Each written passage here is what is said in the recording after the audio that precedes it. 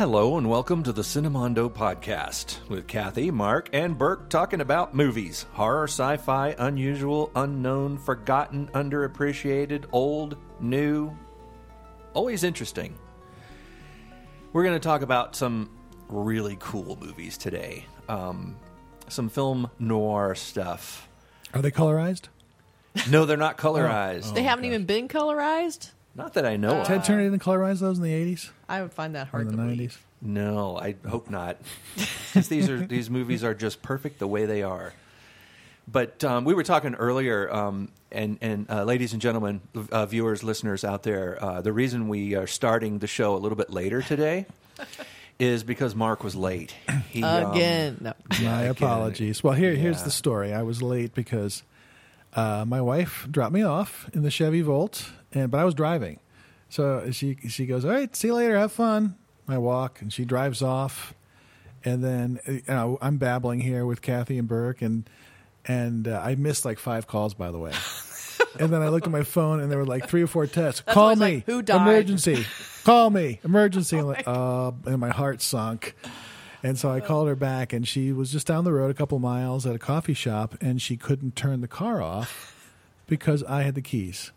Oh. So the keyless car thing, it's weird that happens. I've done Yeah. that at valets where I forget to give them the key, Yes. and then when I show up for my car, they go, we don't have the key. Because they're Yeah. able to park it, They can but park then they it, can't yeah. start it. Right. But also, like you said, your car has like if it gets out of 100 yards or something, it beeps. Yeah, it That's starts a warning you, that there's no key if you Yeah. try and get too far. Yeah, no. And then the idea of leaving a key in the glove compartment sets you up for a Mr. Mercedes incident.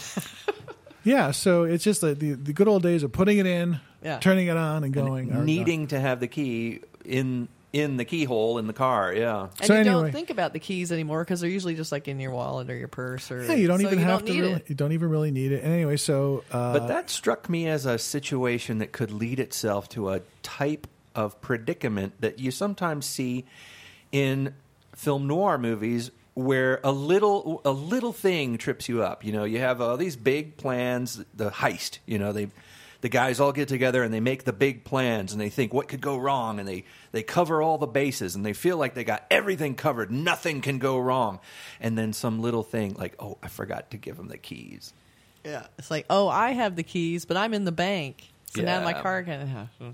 would not be good. It would be cool if you were all ready to get away with the money and the car just doesn't go anywhere. Yeah. because your partner is skedaddling in a motorcycle down and the road. they have the keys and you're stuck. That's the end of your plan. Your plan is ruined. Well, always these plans, the perfect plans, never go right. We've talked about this before. Well, where they the perfect probably plan- the thing about film noir movies is I always have a feeling that with the film noir movies about these heists that go wrong, there has to be a million other heists that went right that just weren't interesting because they didn't get movies made about them. But there'd be no money in banks if they all went right. And then why would you even use banks anymore at that point? Well, I Yeah. think the chutzpah, to use an old word, I'm sorry, were you 80?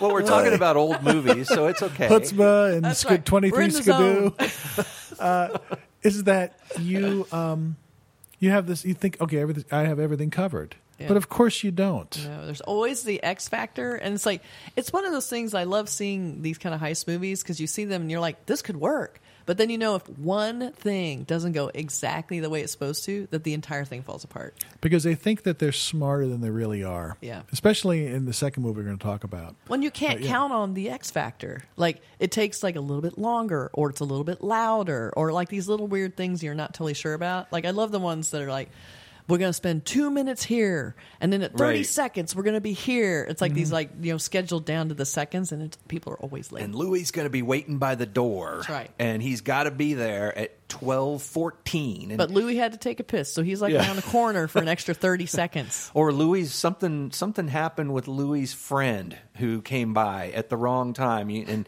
knocked on the door. So Louis had to go, and he's like, listen, buddy, I got to go. I can't stand here talking to you. And it's like, what's going on? And you're like, oh. And there's the tension, the ratcheting tension, and the suspense, and the 2 films we're going to talk about today have directors who are just masters at that stuff. One of them is actually more a master of the suspense and the storytelling. The other one is a master of construction, of putting the pieces of a movie together into something that's compelling, visually and cleverly, like a really well operating machine. The first director that we're going to talk about is John Huston, who, if you're not familiar with John Huston, shame on you. You need to get familiar with him, because he's like one of the guys who sort of invented what we think of as modern films. And he's done so many iconic, like, just super famous films that you're probably like, oh, he did that? And just a master of storytelling with a camera. Like, where do you aim the camera? A lot of people, when you see a film, a lot of people feel, I imagine, because I do sometimes, that this film was just happened. It just appeared out of nowhere to tell me this story. You really don't think too much about the people who made the film. And actually, somebody had to figure out where to put the camera.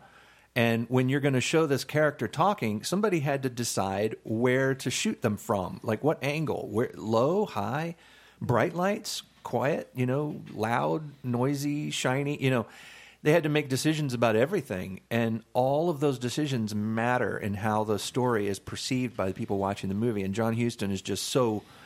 he covers everything. He's one of these people like Billy Wilder is another one who just really understands the language of motion pictures. It's funny, he used to be a painter, I guess, back in the early days, like a painter in Paris.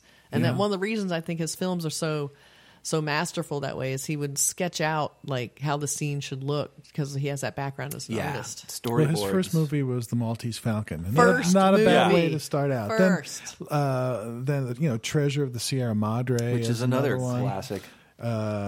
Key Largo, Another classic. Red Badge of Courage, The African Queen, Moby Dick, Heaven Knows Mr. Allison. That's an insane. Just one of those movies would be enough to make you a classic director. The Misfits, which is a super underrated. Misfits. Yeah. We could do a whole episode on the Misfits. Yeah. I love that movie so much. And even later in life, he had like Prizzi's Honor, which was, and then his last film was The Dead. He passed away in 1987. Anyway, obviously a giant.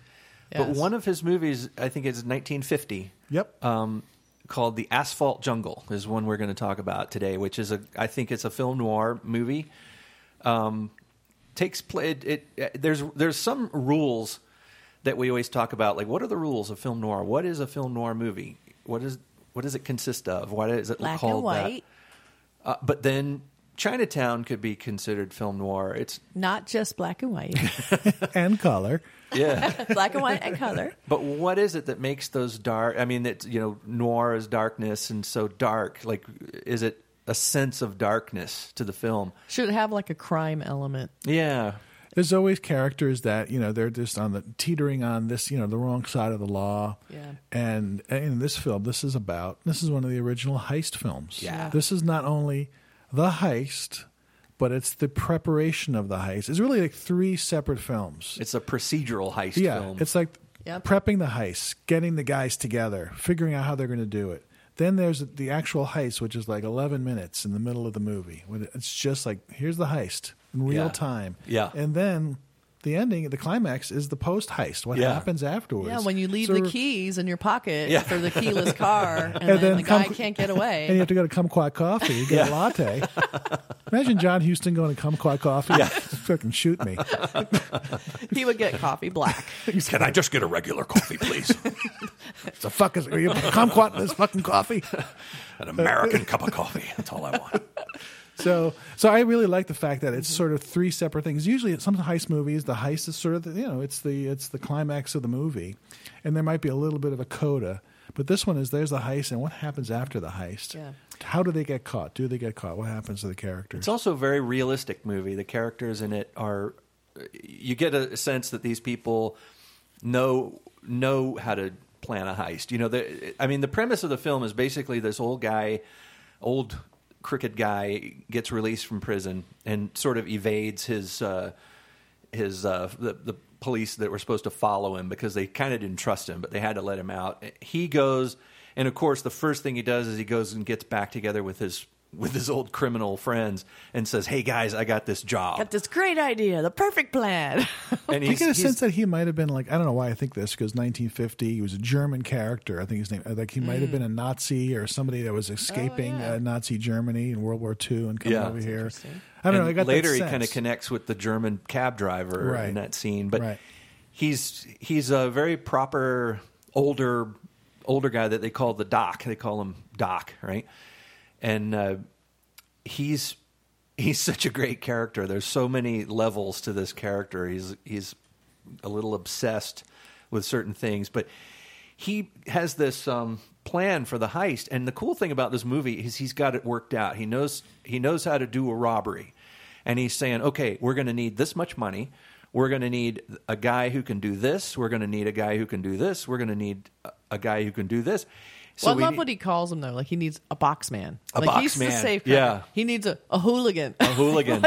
Why would you ever need a hooligan? I mean, it seems like you could get someone else for that role. I don't know. Speaking of hooligans, another thread in today's two movies, besides them being film noir heist films, is an actor that we want to draw a lot of attention to, because one of my favorite actors has been in some of these incredible movies that we talk about a lot here.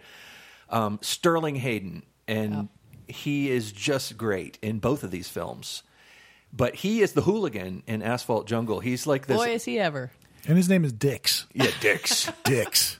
That's a great Yeah, Dix. And the first time we see him, he's like getting away from some petty little, knocking over a liquor store or something, and he goes to do a lineup, and poor Frank Cady, the guy who used to play Mr. Drucker on Petticoat Junction, is the store owner who has to identify him. And one of the first times we see a really good shot of Sterling Hayden is in a lineup, and he's just glaring at little Frank Cady, who's trembling. You know who's another one in the lineup? Do you know that middle The act? second guy, yeah. Strother Martin. Strother Martin. Oh, that's funny. Who every time I see this movie, I'm like, it's Strother Martin. Yeah. He's going to be great, but he's not in the movie. No. And Jack Warden is also in there. Jack Warden. As an just like a hilarious. kind of an extra one of their early roles, obviously. But Strother Martin is so great in it because he does one little thing where he touches his neck, and it's like so great, But that's it.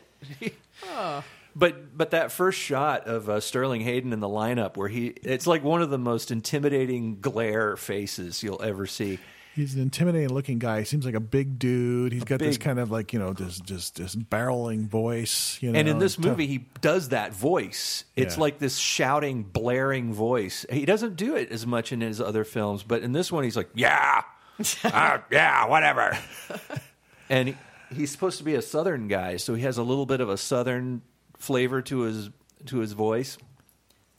But just with that look, he scares little Frank Cady into saying, "Oh, I don't see him. Hey, it's not the guy." And the cop sitting next to him is like, "Oh, come on, he's standing right there." And so Doc is trying to raise money to pay these hooligans. Well, hooligan, boxman, and driver. And the driver who's but they're talking to a rich lawyer. Yeah, is that, or he's the lawyer? He's a getting crooked money? lawyer. He's a lawyer who represents criminals. And so, he's kind of like the Better Call Saul kind of a lawyer. Right. But yeah, Lewis Calhoun, who is so great in this, he's this very dignified guy, but he looks like he's always wearing a tux. Right. Like, no matter where he is. He's an older guy, but, truth be told, he's like younger than me. Yes. Yeah. Which was so sad. But I'm not that old. People looked older then. Yeah, they did.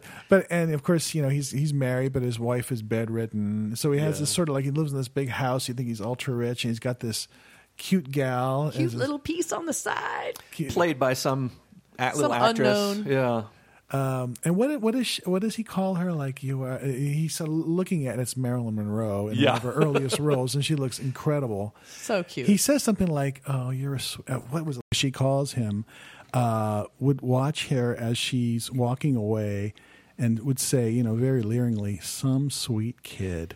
So the fact that he would say that, and then she calls him uncle. It's like, Uncle what is Lon. happening? Yeah. She's jumping into his lap, and you're like, I'm getting creeped out. And she's so naive in the that scene where the cops are questioning her, and he basically tells her, well, we're getting ahead of ourselves here, but he tells her just tell the truth, but he doesn't. She doesn't seem to understand what he means by that. So she actually does tell the truth. You know, I love it too because you see characters like this with Marilyn Monroe, and I feel like all she does, character, is sit in that living room. Right. Like, that's her entire existence, is just sitting around in that living room. You never get the sense she has a life outside of that living room. she's taken care of. You know, she's one of these. She's part of the furniture. Yeah. Part of the house. But there's a lot of those. I feel like in some film noir, there's like these femme fatales who basically exist just in a single room, and that they, exist to like bounce off the man, whether it's the dialogue or, whatever it is they're trying to do with the plot. But I feel like they only have a life inside that construct.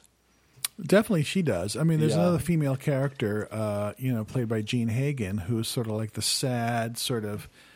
Burke, you said that she might be like a prostitute in this? I think she was maybe a stripper dance? because there was Okay. something about the reason she needed a place to stay.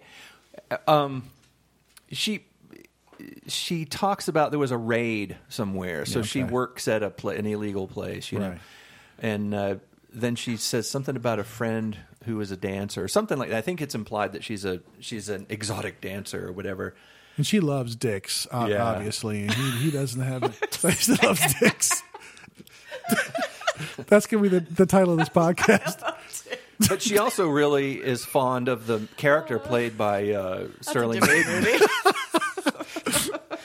Oh, God. And the whole point of Sterling Hayden's character is he's such a loud, blaring jerk. But the great thing about the movie is that there's no two-dimensional characters in here. Everybody's got something else going on inside them, And for all of his hooliganness, Sterling Hayden is a really sad character because he had a horrible childhood. He talks at one point about losing this farm and this horse that he used to have, that he was in love with this horse. And it's sad because all he really wants to do is buy back his childhood. Well, that's what's funny because he's this big, loud, boisterous, like tough guy, but he had one of the most sentimental motivations in the whole thing to get the money. He was also the guy who, he and Dahl, at the in one scene in the movie, Doc says, hey, you can keep that diamond if you want it. And she's like, oh no, thank you. And he says, I'm going to need $1,000 to get away. And Sterling Hayden is like, all right, here's $1,000. Yeah. He was like the most generous character in the movie too. He wasn't. Yeah. He gives people money. He helps people when he can. He pays people back. Remember at the very beginning, the whole point is he wants to pay this guy Cobby back. So Sterling Hayden is actually the guy with the biggest heart. I know, and he's like the biggest bully. Yeah. But everybody has a motive to want to do this heist. I mean, the safe cracker is like a family man, right? Right. So he cares about his wife, and he needs to make more money. James Whitmore plays Gus, who is the bartender, who people will know from later in life from The Shawshank Redemption. He was Brooks, right? Such a great career, that guy. Yeah, and he was just kind of a tough guy too. I can't remember what his motive was actually, but there was something there for him, Yeah. But everybody's a well-rounded character, Everybody. Even the small characters are very vivid. They all have a bit of a backstory. Gus, you're talking about the diner guy. He's kind of hunched over. He's kind of a hunchback. He's a hunchback, yeah. There's one scene where the wife of the getaway driver is so angry at him. She says, "You cripple, you hunchback," and he goes over to the window and he looks out and you get this sense of history with him, where he turns around and he goes, "Nobody talks to me like that." And it hurts him. It hurt him, Right. Even though he's this big tough guy. He's still got this weakness. And there's another character, Cobby, who is sort of like the guy that sort of is essential to bringing everybody together. And he's played by Mark Lawrence, who you might not know the name, but you'll certainly know the face. Yeah. He's been in tons, always playing that kind of character, It's true. And this one, he's sort of like sweaty and he's all nervous. Why did I get involved in this? He's classic film noir weasel. Yeah. And he's the sweat and he has one of those great scenes where he's saying, I won't break, and then the cop slaps him around and he starts crying, and the cop tells him, see how easy you break. Yeah. So it's this great setup, and there's the great actual heist, and then at the ending of the film is like what happens, and that's really really incredibly well written. Yeah. How Well, it I goes like down. too. Like everything during the heist that they planned so carefully, there was always one little thing that went awry. Like when they used the soup, which Yeah. they called like the explosives. Nitroglycerin or whatever. Where's the soup? They kept saying, "Bring the soup." Yeah. It blows up really loud and sets off all these alarms. Yes. Like it was bigger than they thought, so that starts a whole other avalanche of misfires. It's a perfect little thing because you don't expect that because you got a guy looking out the window. He's the watch out guy, and there's this explosion inside, boom, and it blows the door off the safe. And in the distance, you hear this ringing, and you hear it first as a viewer of the film, and then the guys start going, "Oh, wait a minute, I hear alarm out there," and he's like, "Oh, it must have set off the alarms," and you're like, oh, I wouldn't have thought of that either. Yeah, Yeah, and right? it's also just as a point of direction. I mean, when he's looking out, that you see the shot of the street and the building. It's at night, and there's a few people walking around. It's like an Edward Hopper painting. It is, Yeah. Unbelievable. I mean, it's Yeah. like wow, Just like one of the first shots in the film when Sterling Hayden's walking like in this desolate sort of warehousey part of town, Yeah. and a cop goes by, and he kind of goes behind a The pylon column, on the yeah. loading dock. Yeah, and he just sort of hides. Like a great, just amazing direction. And it really Anyway. looks like they shot it early in the morning. Yeah. It just has this Yeah. hazy, and it's downtown. I think they shot it all in L.A. It was supposed to be, I think, Chicago, say unnamed Midwestern city. Yeah, but River City. I'm going to guess Chicago. I recognize some shots in there, some places like you could see City Hall a little bit in one shot. Mm-hmm. So they were doubling some places in downtown L.A. for Chicago. And then I like to. So here they are. They know the alarms are going off. They know that timing is tight, and yet they keep going for more and more. It's that greedy thing of like they got a lot of diamonds, but should we keep going? Yeah, get some more. Yeah, get But some more. they Like get keep the going. consensus from the guys. It's like, what do Yeah. you think? It's like, I'm willing to keep going. It's Let's like, keep okay, going. me too. Let's get the rest of And them. so, as every great heist goes wrong, they just get greedy, and then they lose their timing, and everything goes to shit. And the night watchman shows up a little bit earlier than Yep. he was supposed to, and You Yeah. think they're making their getaway, and then they slug the night watchman, and of course his gun goes off accidentally, shooting one of them. yeah. Yeah. They shoot And- Sterling Hayden. No, it shoots No, they shoot the safe Oh no, it shoots the safecracker. That's Yeah. right. the family man, the guy That's who's most sympathetic, really. 'cause Louis he's- Ciavelli, I think is Yeah, his name. Yeah. Louis. Ciavelli, yeah. But he's the one who's got the wife and the kid at home. I like who how- didn't want to do it I originally. know. Of course. I also liked how course I he liked the gets whole shot. electric eye thing. where Yeah. that was like very cool that they did that, and they kind of kept to it. Like like you got to get under there. Yeah. And actors did it. So They all slide on the floor underneath the electric eye. Yep. It was a classic. For the time, it was a very high tech, I guess, a high tech safe cracking heist using using the technology of the nitroglycerin and the drill he had. He had this cool drill and it was probably very very Mission Impossible of its time. I think 70 years ago, I mean, like how many movies were made like that before then? Yeah. As far as Yeah. how to pull off a caper like that. Really procedural. Right. Yeah. And it's still compelling today, because of course we've seen, modern day, Ocean's 11, all these kind of things are super, super high tech with laser beams Mission and this and Impossible. that. But this seems much more like, okay, this is I get my head around what Yeah. they're trying to do. They're going to knock out some bricks. They're going to go open up a door. They're going to do this. It almost feels like something you could do. Like I could do that. I could rob this bank. Well, it's the path. They go through the manhole down into the sewer, down into the access tunnel, break through a certain spot in the wall with these bricks, go through there, unlock the side door to let the guys in. Then they have to go under the electric eye, Yeah. and they have to get through the safe, which was like this 4-level safe, and then they have to get all these diamonds and jewels, and then they have to figure out what to do with those, and that's where the corrupt attorney lawyer comes in, their friend who is going to connect them with some fences who are going to help them get Yeah. rid of these things and sell them off. But he, wealthy attorney, who's going to help them out, he's got his own little scam going on with him. He's Yeah. actually in real life, unbeknownst to them, he's broke and he needs money, so he's got to figure out a way to scam these guys. So he's got this plan where he's going to say, I'm going to fence the stuff for you, but I'm going to just say, oh, I don't have the money right now. So just trust me with it. And they're not going to, you shouldn't have the jewels on you because you just got out of prison. So he was making perfect sense. And it's always in these heist movies, like whether it's art or jewels, like it's like, how do you get rid of this stuff to make the money? That's always like the weakest link. That's part of the heist, though. All of the publicity about the stolen stuff, no one's going to want to buy it. Like that's always what happens to these things is people get the loot and don't know what to do with it. Right. Yeah. But then when everything starts to go upside down, the doc has a great idea and he seems to have it ready. He seems to plan B. Plan B was ready when that guy pulls out a gun and shoots somebody, and it's like, okay, this has gone haywire. We got to go to Plan B. Which the attorney's bad guy friend, this detective guy, who he sort of pulls in on his end of the scam, ends up jumping the gun and pulling a gun on the guys, and the attorney is like, no. But then, of course, Sterling Hayden, being the tricky hooligan, ends up shooting him. So now they have a dead body.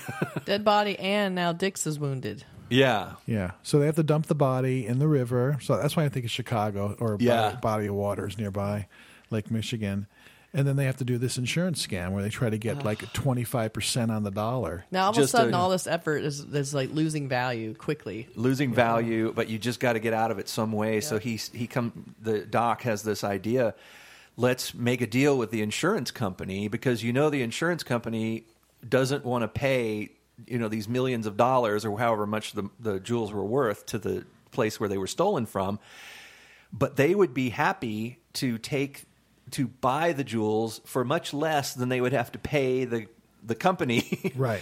They buy them back, sight on, no questions asked.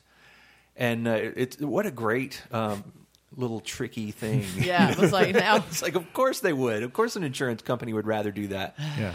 Insurance. Everybody's shady. Everybody's trying to scam, know.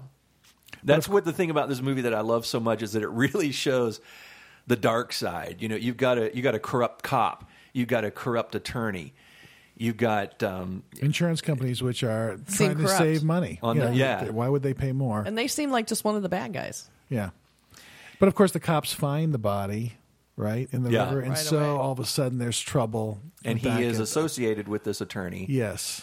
He's a known associate. And the cops come and they question him. And then, of course, they get nowhere with him, but they also question Marilyn Monroe's character. Right. And she kind of gives up the ghost. Well, he told her, like, honey, you got to tell him. You got to give me an alibi. Tell him I was here. Right. That's right. And so she tells him, and then they ask her, and this is sort of like the thing that everything is riding on. All she had to do was say, yeah, he was here. But the cops said, you better tell us the truth. You don't want to go to prison. And she's such a little girl. She's such an innocent little childlike girl. She looks at him. She looks at her, her uncle... Alonzo. Which they should not have been interviewing them in the same room. Right. That's true. I mean, yeah. Come on. But he says, just tell him the truth. And she thinks he means it. Yeah. And she tells him the truth. Whoops. And he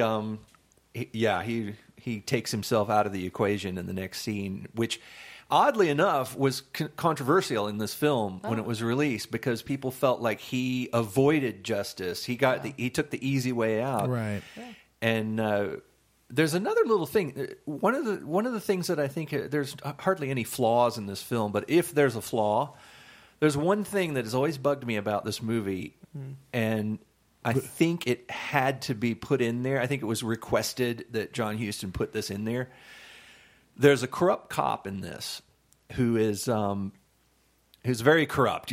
He's like a bad cop, and I think the film distributors, the film studios didn't want to have a film that was that dark. They didn't want to have a film that just had a corrupt cop in it because we don't really get to know many of the other cops. There's a chief of police, and there's one scene which I think seemed a little shoehorned in there where the chief of police is talking to the guys, to the boys, the press, and he's talking about, yes, we had a bad cop. He's in prison, but only 1 out of every 100 cops is bad. 1 out of 100. And he turns on the dispatch radios, and you hear all these cops out there working. And he said, all these boys are out there working, and they need our respect, and if we didn't have them, what would we have? And he turns them off. Yeah. Silence. That's what we'd have. We'd have nobody protecting us on this. So it seemed like a little speech that was added in there just so they could go ahead and have this corrupt cop character. You might in be there. right. Yeah. Because that commissioner, that was the commissioner who was doing The that. commissioner, Yeah, yeah. the commissioner. And he wasn't really in the movie until that scene and maybe one scene before when people were coming in saying, I got to speak to the commissioner. Yeah. Which was also kind of strange. I didn't really Yeah. get that bit either. Like all these He people was in coming it in. near the beginning when he's telling the corrupt cop, that he's failing. Okay. You know, because he let the right. guy get out of prison without following him. He said, "You let him get him away. We can't follow him now. We don't know where he went." That's a good See, what character. bothered me, it's funny, the scene I thought you were going to say it bothered you was the fact that the cops let that guy leave the room and go into a room by himself and open a door. Agreed. There is And- no yeah. way, like, let alone the fact that they would think he would destroy evidence, like they would let him go alone anywhere. It's But he's an really attorney. strange. Yeah, he's an attorney, so he had that privilege. I guess. Yeah, but he just And a cop did follow him into the room. was way behind. Like, But they was- let yeah. him sit at a desk with drawers. Like, to me, if Yeah. anything, could have put on a gun and shot him. Like, it just seemed a little sloppy, but And the that's other okay. tragic element of that scene is that he writes this letter to his Yeah. wife saying, "I'm sorry," but then he tears it up right before he kills Yeah. himself. Yeah. It's like Beautiful handwriting, though. Yeah. Yes. It's white male privilege right Yeah. there. Kathy. Yeah. You get it? I They think get to so, walk into yeah. a room and open the drawers. Yeah, too. with a gun in it. Yeah, That's right. he could have turned around and shot the police officer that followed him in there, but he wasn't a hooligan. But it's a great movie. I mean, it's just it's necessary viewing in the film noir, or just as for any film. There's so much going on in this movie. Like we've been saying, every character has so much depth and history and motive. It's beautifully written.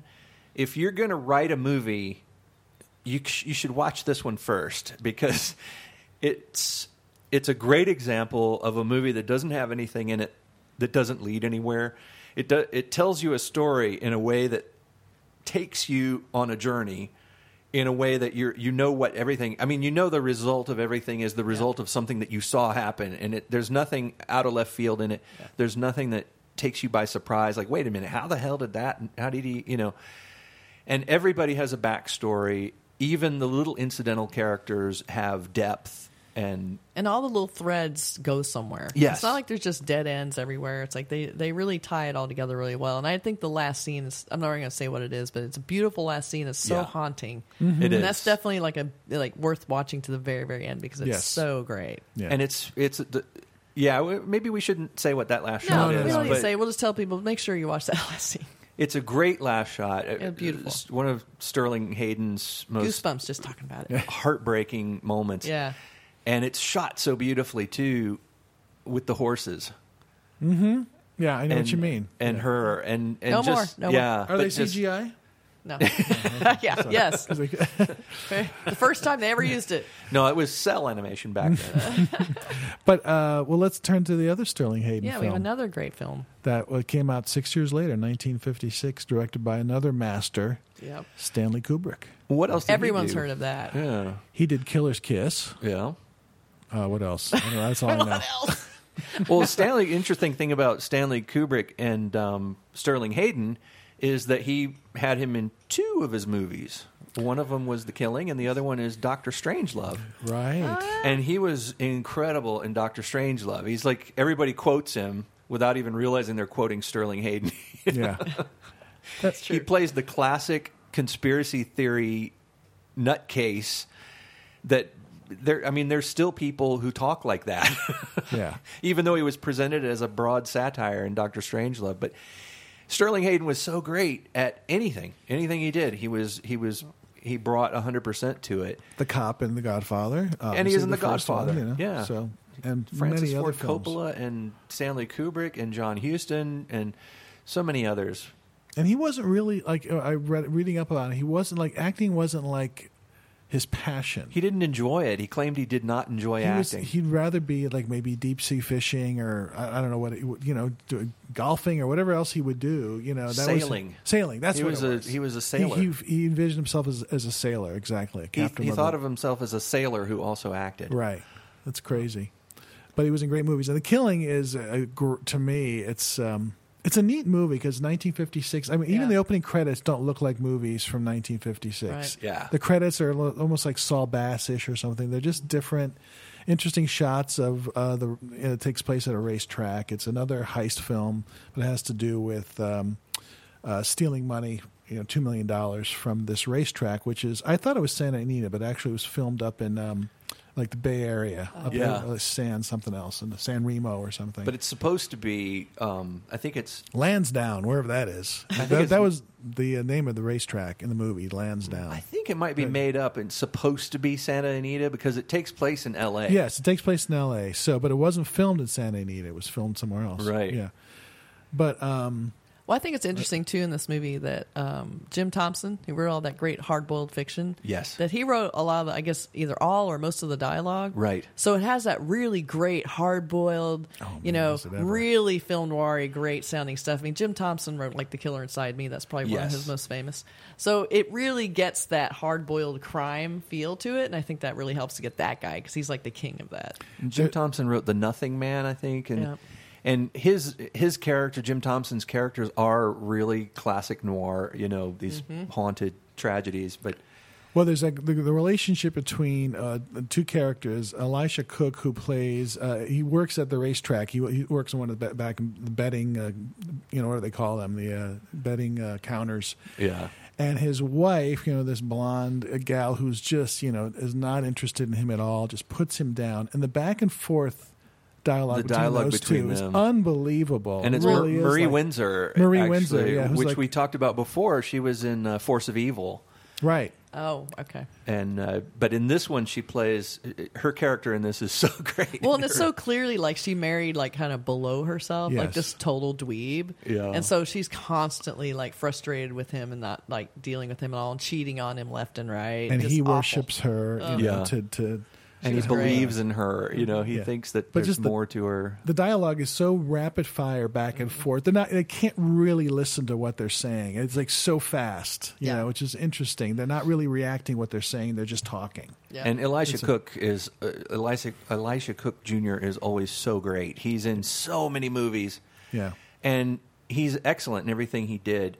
And in this movie, he plays the sort of tragedy guy, the tragic sort of loser that everybody knows. This woman that is with him, they know what's going on. Yeah. It's obvious, but he doesn't know, and he's that guy. And he's the one. He's involved in this because he wants to make the big score, get out of this crummy apartment, and have tons of cash, and be able to run away with his wife. But And of course, buy her things. Of course, she has other ideas. Yeah. Well, of course, she's got a boyfriend. Yes. The very handsome Yes. Vince Edwards, Yeah. who was Dr. Ben Casey later, That's right. in the 60s. Ah. But Elisha Cook is so perfect in this role, and he's another actor like Sterling Hayden, who apparently did not really enjoy acting. He, from what I've read about him, he lived up out in the woods somewhere. He had a house like out of L.A., and his agent would basically get him gigs, and they would say, he would come down out of the mountains and do his work and not really make too many friends, not really talk to people on the set too much, but just do his work. And when he was done, it was like, bye, and he'd disappear again. kind of like that character from Andy Griffith Show. What was the Ernest Tubbs or whatever the guy? Ernest T. Bass. Hey, Ernest T. Bass. He'd just come down and throw rocks at people and then leave. Well, maybe not like him. Yeah. Hey, Andy. And then another great character is Timothy Carey. Timothy Carey. I knew you were going to say him next time. He is like, he played the sharpshooter, the guy that has, the rifleman. Yeah. And he barely moves his lips when he's talking. Yeah. He's talking like that, and it's very much like Benicio del Toro from The Usual Suspects. Yeah. I think, Oh, in yeah. fact, he channeled Timothy Carey. Who's an interesting guy. Yeah. He made like a movie in the early '60s. Frank Zappa did the music for it. Frank Zappa called it the worst movie of all time. Yeah, Oh, that's no. right. Yeah. But it is a weird movie. It's a weird movie, and he was a weird dude. Like, he was fired from Paths of Glory, Stanley Kubrick's next film, because Yeah. he was just being a pain in the ass on set. Yeah. And Kubrick said, "You're out," So, Well, this movie I That's felt like Timothy Carey. oh, yeah. This Timothy- movie was a little more complicated, I think, heist wise than the first film we talked about, because there are a lot of moving parts. Right. It's a weird idea. Like the whole thing is it's just one of those that there's so many huge areas where this could go wrong. It didn't feel tight at all because it's easy in your head to go break into a bank, take the jewels, leave. This one was super complicated. Well, I think it's because I don't think Sterling Hayden's character in this movie is necessarily that smart. I mean, he's pulling this off, but there's like, okay, they're going to shoot a horse. Yeah, during a race. The whole plot is to shoot a horse during a race as a distraction. So they could steal money from the money counting room, where I guess they keep all the money to pay out bets. And he's not shooting from some like hidden sort of bunker. He pulls in this little 2-seat in a roadster. sports car. Pulls down the windshield. You know, the parking attendant's like in 10 feet away. Right. He pulls out this rifle. It's all very weird, but I don't think it's well thought. It's well thought out in a certain way, but it's not thought out. And he knew it's going to fail. I mean, even at the very end. And just me being, the animal lover was super stressed when I discovered that this whole plan is about shooting a horse. Yeah. Well, so they're criminals, like, Kathy. yeah, but shooting people's one thing. Yeah. But the fact they were going to kill an innocent horse, Red Lightning, who had nothing to do with anything. And he was winning, too. He was winning. Yeah, that's that right. was the whole point, right? Red Lightning. But I just think it was interesting, too. They had some very specific animals placed throughout this film, which you don't see a lot of animals in these movies. But they had a lot of footage of like the horses coming in and off the track. They had the gunman, the sniper or sharpshooter, who was standing there with this puppy, like this conspicuous, like here they were. He's got this adorable little black and white puppy, and they're talking about this horrible crime they're going to commit, and he's just sort of sitting there with this puppy, la la la. And then the whole context of the film about shooting a horse. Right. There's a whole other thing. And then we get through the plot where there's a parrot that figures very prominently, which I thought was such an interesting visual, where they're in the room. This is when he goes to confront his girlfriend. You can give me the names, son. But anyway, one guy gets shot, and the parrot cage comes crashing down with the parrot in it. And then the parrot's in the cage just pecking away at the floor inside this cage. And it was just fascinating to me to see, like, here's this animal inside a cage, and he's still just going about his life. Right. And there's got to be some sort of strange analogies going on about these animals inside this construct that That's humans give them. interesting. I never really noticed that about Yeah. this. It stuck out to me because you just don't see animals in these things. Maybe a cat. And once in a while. Kubrick's it's in there for a reason. You know, it's not going to be there unless it's there for a reason. Kubrick's always talking over my head. Well, there's another construct. Damn him. Going back to your point about it's not really, it's chronological, but they go back. So like there's a narrator who says, the hard-boiled narrator. 20 minutes earlier, so and so went into the bus depot and blah blah blah. They showed everyone kind of getting in position. Yes, and so you're sort of following each little thing down. The whole movie's sort of geared toward everyone arriving at the racetrack. So you get to see the whole process of everyone getting to this one part where they're going to kill this horse. Well, and it all starts, because they say we're going to get this guy who's a boxer / chess guy, right. This big wrestler dude who was in real life a real wrestler and a real chess player. That's and hilarious. Later in life, he died at age 77, going into a New York chess parlor, and three kids started. They had an interaction, and he got mad. He tried to fight them, and they killed him. Shot him dead. That's horrible. So this guy sort of lived that life. It was very interesting. Yeah. I thought that fight, that was the one part of the movie. I thought that fight was all of a sudden it turned into this weird sort of wrestling kind of comic. It was weird. There was some weird humor, like even when the sharpshooter arrives at the racetrack, and then the guard at the gate is so like overwhelmed that this guy's actually being nice to him. Gave him like a $20 bill or something. So he's like, so he just keeps coming over going, hey, how's it going? He's just like, get out of here. It's like, how's it go? So he keeps trying to come over and bother the guy. So every time as a racetrack, as the thing starts happening, and then here comes the guard again, and he's just like, get out of here. Well, it's he also hurts the guy's feelings, but he makes himself very conspicuous at that point. Yeah. It's also interesting about that scene for the times was the guy was black. He's a black actor playing the guard at the parking lot. So there's the scene where he comes over saying, "Oh, I just wanted to say," he was being nice, and Timothy Carey sort of yells at him, "Get lost," and you see the look on the black actor's face where he's like, and I think he actually says, "Okay, man, I get it." He says no. He says the N-word. Oh, that's right. he did. Yeah, that's right. That was the okay. All right. Because they had that dialogue where he was like, most people aren't nice to me. Yeah. Super sad. And that was James Edwards, who was in the Phoenix City Story, Yes. which is another film noir, and he's really a good actor. Yeah. You know, even his little roles, he's interesting to watch. But anyway, Yeah, but there was a little bit of a little bit of that in little there commentary. too. A little commentary on the way people get treated sometimes. yeah. Yeah, so here's this guy. He's got like a good job and he's doing an honest living. And here's this white guy who's a total shyster. Yeah. Trying to. He doesn't make it out of the parking lot though. No, he does not. Bonehead. I'm going to drive this little 2-seat Bonehead. roadster. Yeah. That it's like 90% of my body is outside It's of a the car. convertible. So stupid. Yeah, At least Plus, no I'm dog. Timothy Carey, and I'm just crazy. yeah.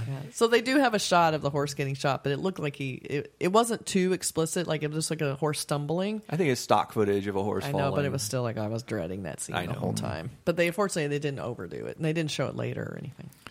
But For you animal lovers out there who Yeah. are worried about this, I was. Yeah. But won't go through the heist. It's just really interesting, and I've talked about this on other podcasts. I'm going right to the ending, but it has one of my very favorite endings. We talk about favorite endings. Yes. It has my favorite ending. It's right. another great ending It's with just- Sterling Hayden. Yeah, That's it's just right. and just the last shot really just is great. Yeah. I love how movies just sort of end, and that one just ends Again you know. with animals. Again, Yes. you have like a That's dog. right, you're is right. the crux of the. That's a I had very never good noticed point. that before. That's a really interesting point now because So the funny. ending in the film is something that happens because of a dog. Yeah, because of an animal. So, Yeah. it's kind of At so the I keep airport. wondering, like, what I'd like to dig deeper into at some point and try and figure out what Kubrick was trying to sort of imply with so many animals placed so specifically. Because animals are not easy to work with. No. You know, it's not easy to.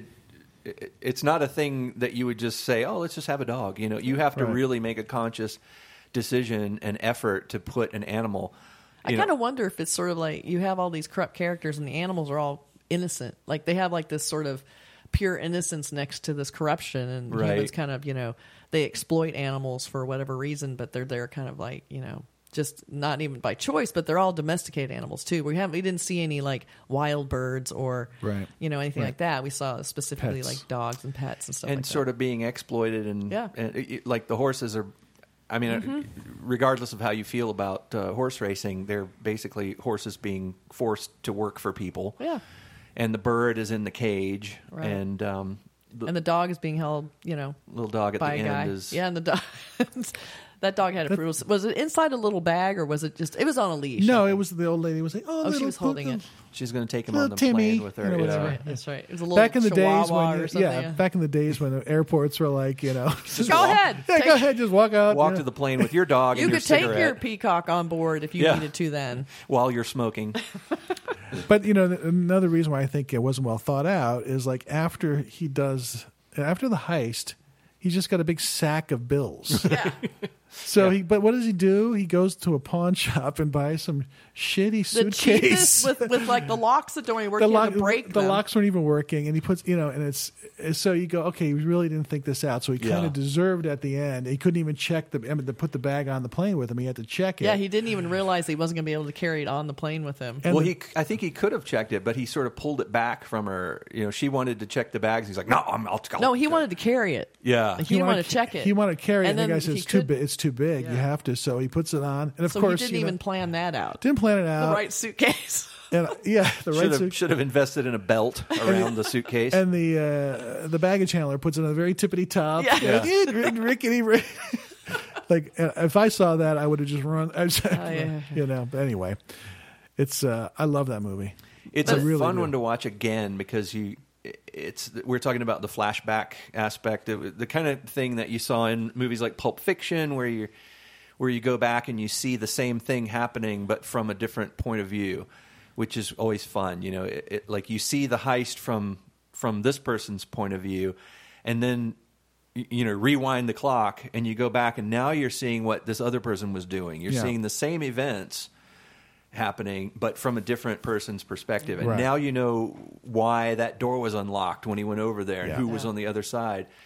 And it's just so cleverly constructed. You know that Kubrick probably built little models of the rooms and Yeah.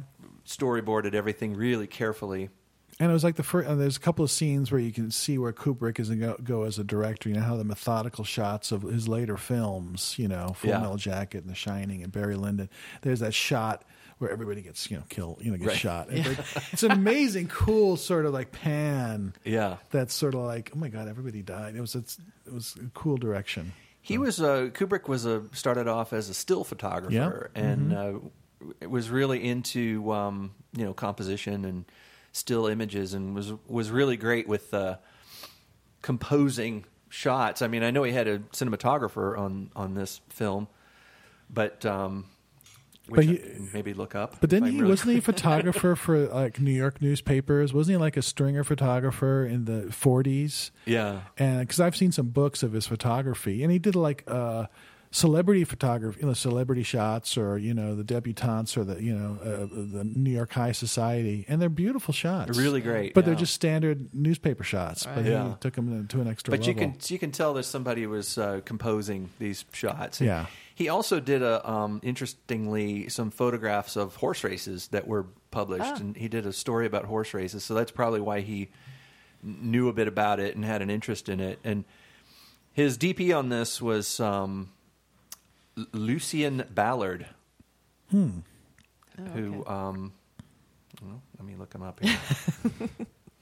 Well, another thing I think was kind of interesting while we're looking that up did a bunch of great stuff. He shot a lot of film noir type stuff, but nothing too. I mean, he did The Wild Bunch later, Ballad of Cable Hogue, The Getaway. So this is one of his earlier ones because those are later movies. Yeah. The Killing was maybe his 10th movie or something like that. But a lot of them aren't. They're not a lot of really big films. But I have a feeling Kubrick was probably more in charge than his cinematographer, knowing what little I know and have read about Stanley Kubrick. Yeah. Seriously, we've done a few film noir movies. One thing I noticed, there's always one of these female characters, and they literally all look the same, exact same, of this one dewy-eyed girl who's totally enthralled with one of the male leads, and is just super like, I'll do anything for you, anything. And they just literally look, it's one of those things like we were talking about where Marilyn Monroe had no life outside the room. Like, they are literally just there to like do what they need to do for this man and follow him everywhere. We had it in, the Kid, we had an Asphalt Jungle, we had it in the other two films. Force of Evil that we talked about in another episode. Yeah, and Colleen Gray plays, and she's only in it in the very beginning and at the very end. Yeah.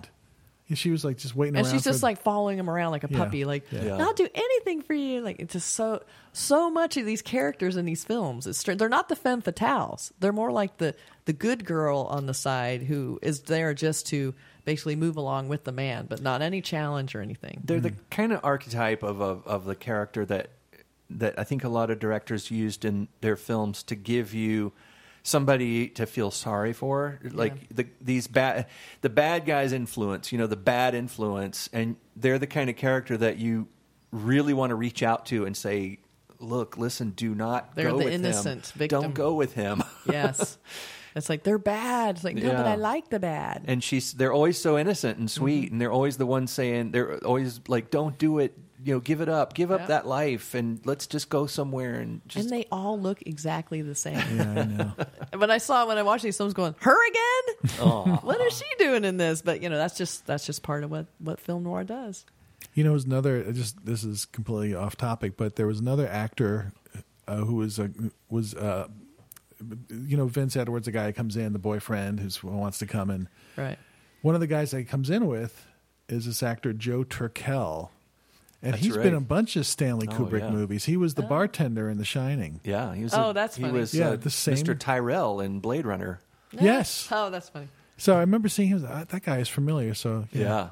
So it's early Kubrick stuff, and it's 84 minutes. It's not a 3-hour marathon. It's a great heist stuff. Like when you really want to see heist movies, this is great ones. This is why I feel like a lot of heist films are imitating these films. Oh, they want that hard boiled, sort of super lean, heist gone wrong kind of plot line. It's just really well done, and it's fun to watch procedurals. It's like I was telling you guys about a French film that I really like called The Hole. But the title of it is the French word for the hole, which I can't remember right now. But it's a French film. But Is it's the about name? it's a prison escape heist kind of a thing, okay. and in addition to these thievery heists where they're stealing jewels or money from the bank, and they have to do these complicated plans, and everything has to work perfectly, and there's a lot of suspense involved in every piece working properly. The prison escape heist is another genre. There's a lot of great prison escape movies, and I think this French film is one of the early ones. I'd like to see that one. It's a great procedural. Yeah. It shows how you have to do this, this, and this, and this, and this has to work, and this has to work. And the guys try to do it, and what happens? It's a hard film to look up because there's a lot of whole movies apparently out there. I'm looking at it going, oh, there's one in 2009, one in 2001. Don't look at those. Yeah. I wish I could remember the French title, but I don't speak French. Le Hole. Le Hole. La Hole. We'll probably be talking about that one too. We're so stupid. We'll learn to say it. with The alternative title is... I won't say it. Oh, no. There you go. What does Anyway. this podcast turn into? But yeah, The Killing is definitely worth watching. It's another thing about The Killing and Asphalt Jungle is, and I know this may sound condescending to our listeners, but Le Trop. Le Trop, Le yes. Trop. Well done. But if you I want can use Google. But about these movies, anyone who's afraid of watching a movie from the 50s, the 40s, or whatever, and we're not going to steer you wrong. We're not going to steer you towards any of those sort of, lame melodramas that you may imagine. And we would let you know if we were steering you wrong. We'll let you know. Yeah, we'll tell you Like, if we're don't. telling you. Just don't. Yeah. These are classics. They're fast moving. They're incredibly well made. The writing is sharp. You have to be on your toes. This is not lazy Yeah. filmmaking. And This they're is- kind of contemporary in a lot of ways. A lot of modern filmmakers still obsess over these movies and study them. well, you I ca- think. I'm sorry. Go ahead. I'm interrupting. But in the acting style, there's certain places in the history of cinema, where the acting style kind of changes from one style to another, and you can see during certain eras that this overly, in the early days, it was like, people were acting to the back rows because Yeah. they were all Yeah. Stage had been acting. on stage. And then there were actors after that who were doing it because that's what they had seen in movies that they grew up with. Right. And then during a certain part in the late 40s and the 50s, I think it started going towards things. And I think in Asphalt Jungle, you see that. It's where characters were starting to become a little bit more interested in realism. And I think the acting became a lot more sophisticated. Not that the characters were sophisticated characters, but that the style of acting was sophisticated. Like we were talking about Asphalt Jungle, the character who plays Cobby, he's not acting to the back rows. He's subtle, but he's this little backroom guy. You get the real feeling that guy lives there. Mm-hmm. He's dirty. He looks like he probably smells bad, Yeah. and he's sweaty, and there's a few times where he, like we do here because we're not scripted, we kind of stumble over our words sometimes, and I love to see that in movies where people go, yeah, but you can't do that. It's this realistic kind of delivery, like he doesn't know what to say. Yeah. And that's when you start seeing it happen in the 50s and with directors like John Huston and Stanley Kubrick, where they were pushing it with the acting, pushing it with the visuals, with the editing, Location shooting. I mean, it's a lot more like a lot of this stuff you see like, okay, this is what it looked like in 1955 Los Angeles or wherever it's shot. I mean, it's really cool. It's not just, it's interesting. Hey, look at the old buildings, but you feel like you're there. It's like watching those. It's not stage bound. Right. It's not that It's kind not of the thing. back lot. No, it feels like a lot more, on location stuff. One thing, I'll tell you something. I've worked on a million backlots, and I can tell you one thing. I can always spot a backlot. And there's something people say, like, what is it about this that just looks fake? I can tell you what it is. I'm going to reveal a secret right now. What is it? That's going to make you watch movies differently, because whenever you see a backlot, you're going to go, oh, that's a backlot. This is going to ruin movies. It's going to ruin movies for you. So fast forward if you don't want to know what the secret is. Older movies. But when you see real location films, and some people take backlots, and I know set dressers and production designers who have tried really hard to make backlots look real, but they forget one thing. When you see real locations, there are utility poles and power lines.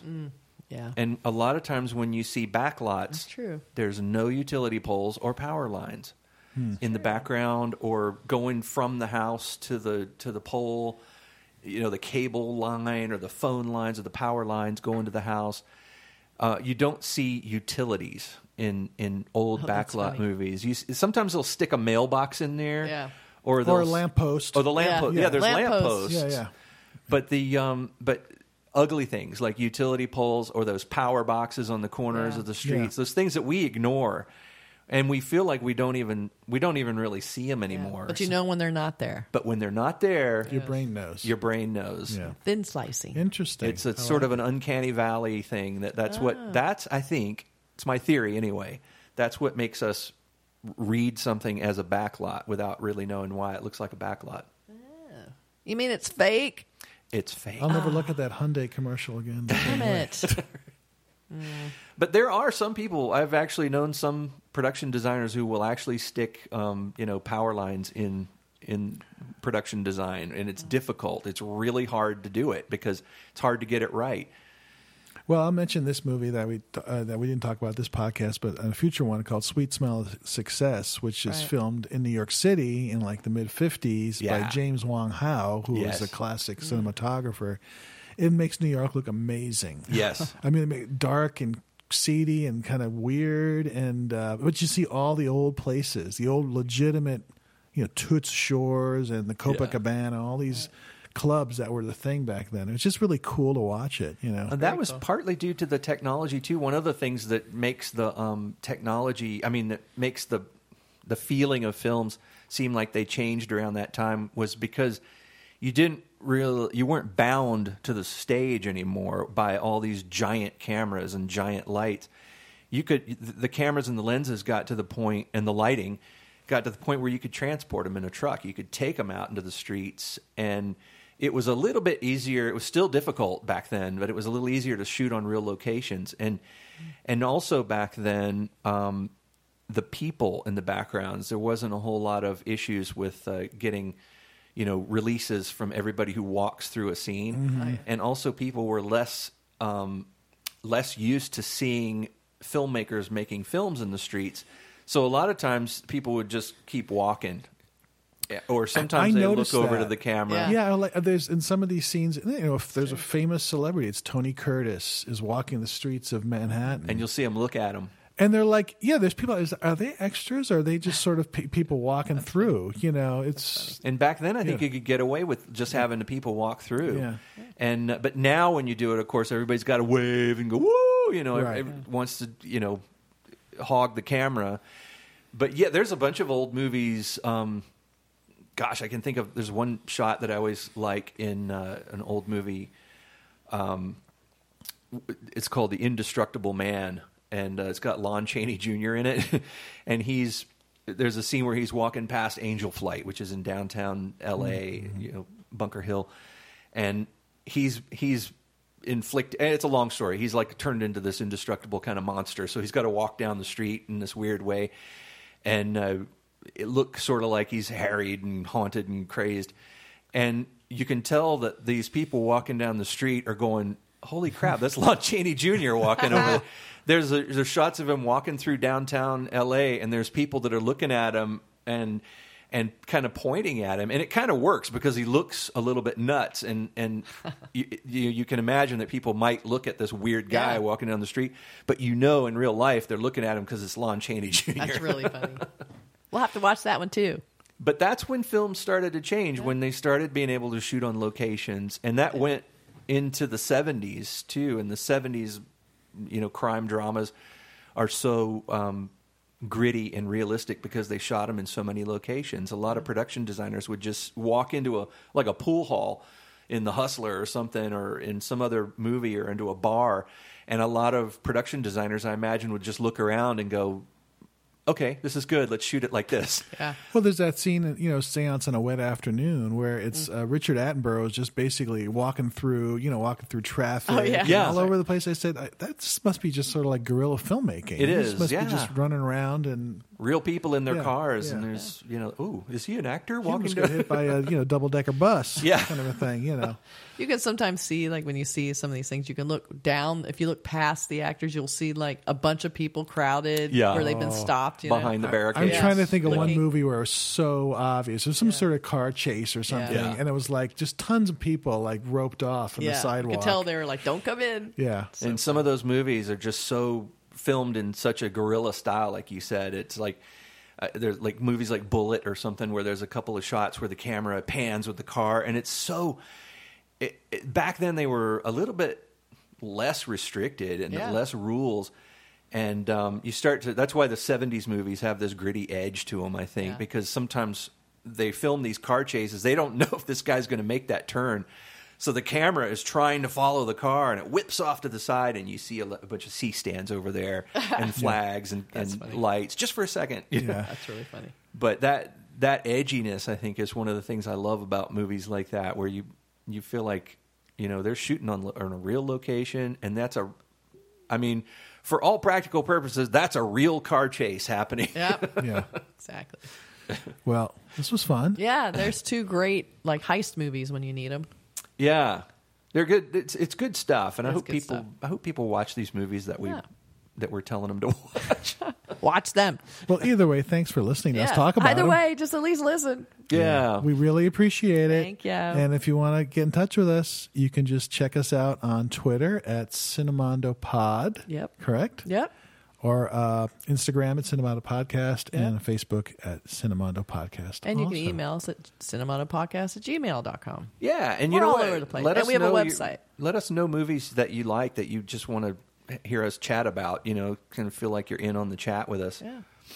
Yeah, And we please also, do. Yeah, we also list all of our social media on the listings for the podcast. So if you look at your phone or however you're listening, you'll see our listings. And I write a blog, which is so damn fun. Mark writes a blog. You can find it on Cinemondo and Kathleen Podcast. Burke can certainly blog away, too. It's a good blog. There's so much to do, but we should write more. Yes. Very cool. More things to come. All right. So thanks very much for listening. Thank we you. have things planned. Exciting things. Yes. Coming soon. Prizes. But Hint, hint. we're going to head out. We're out of here. Take care now. Good night, John See Boy. ya. Cinemondo signing off.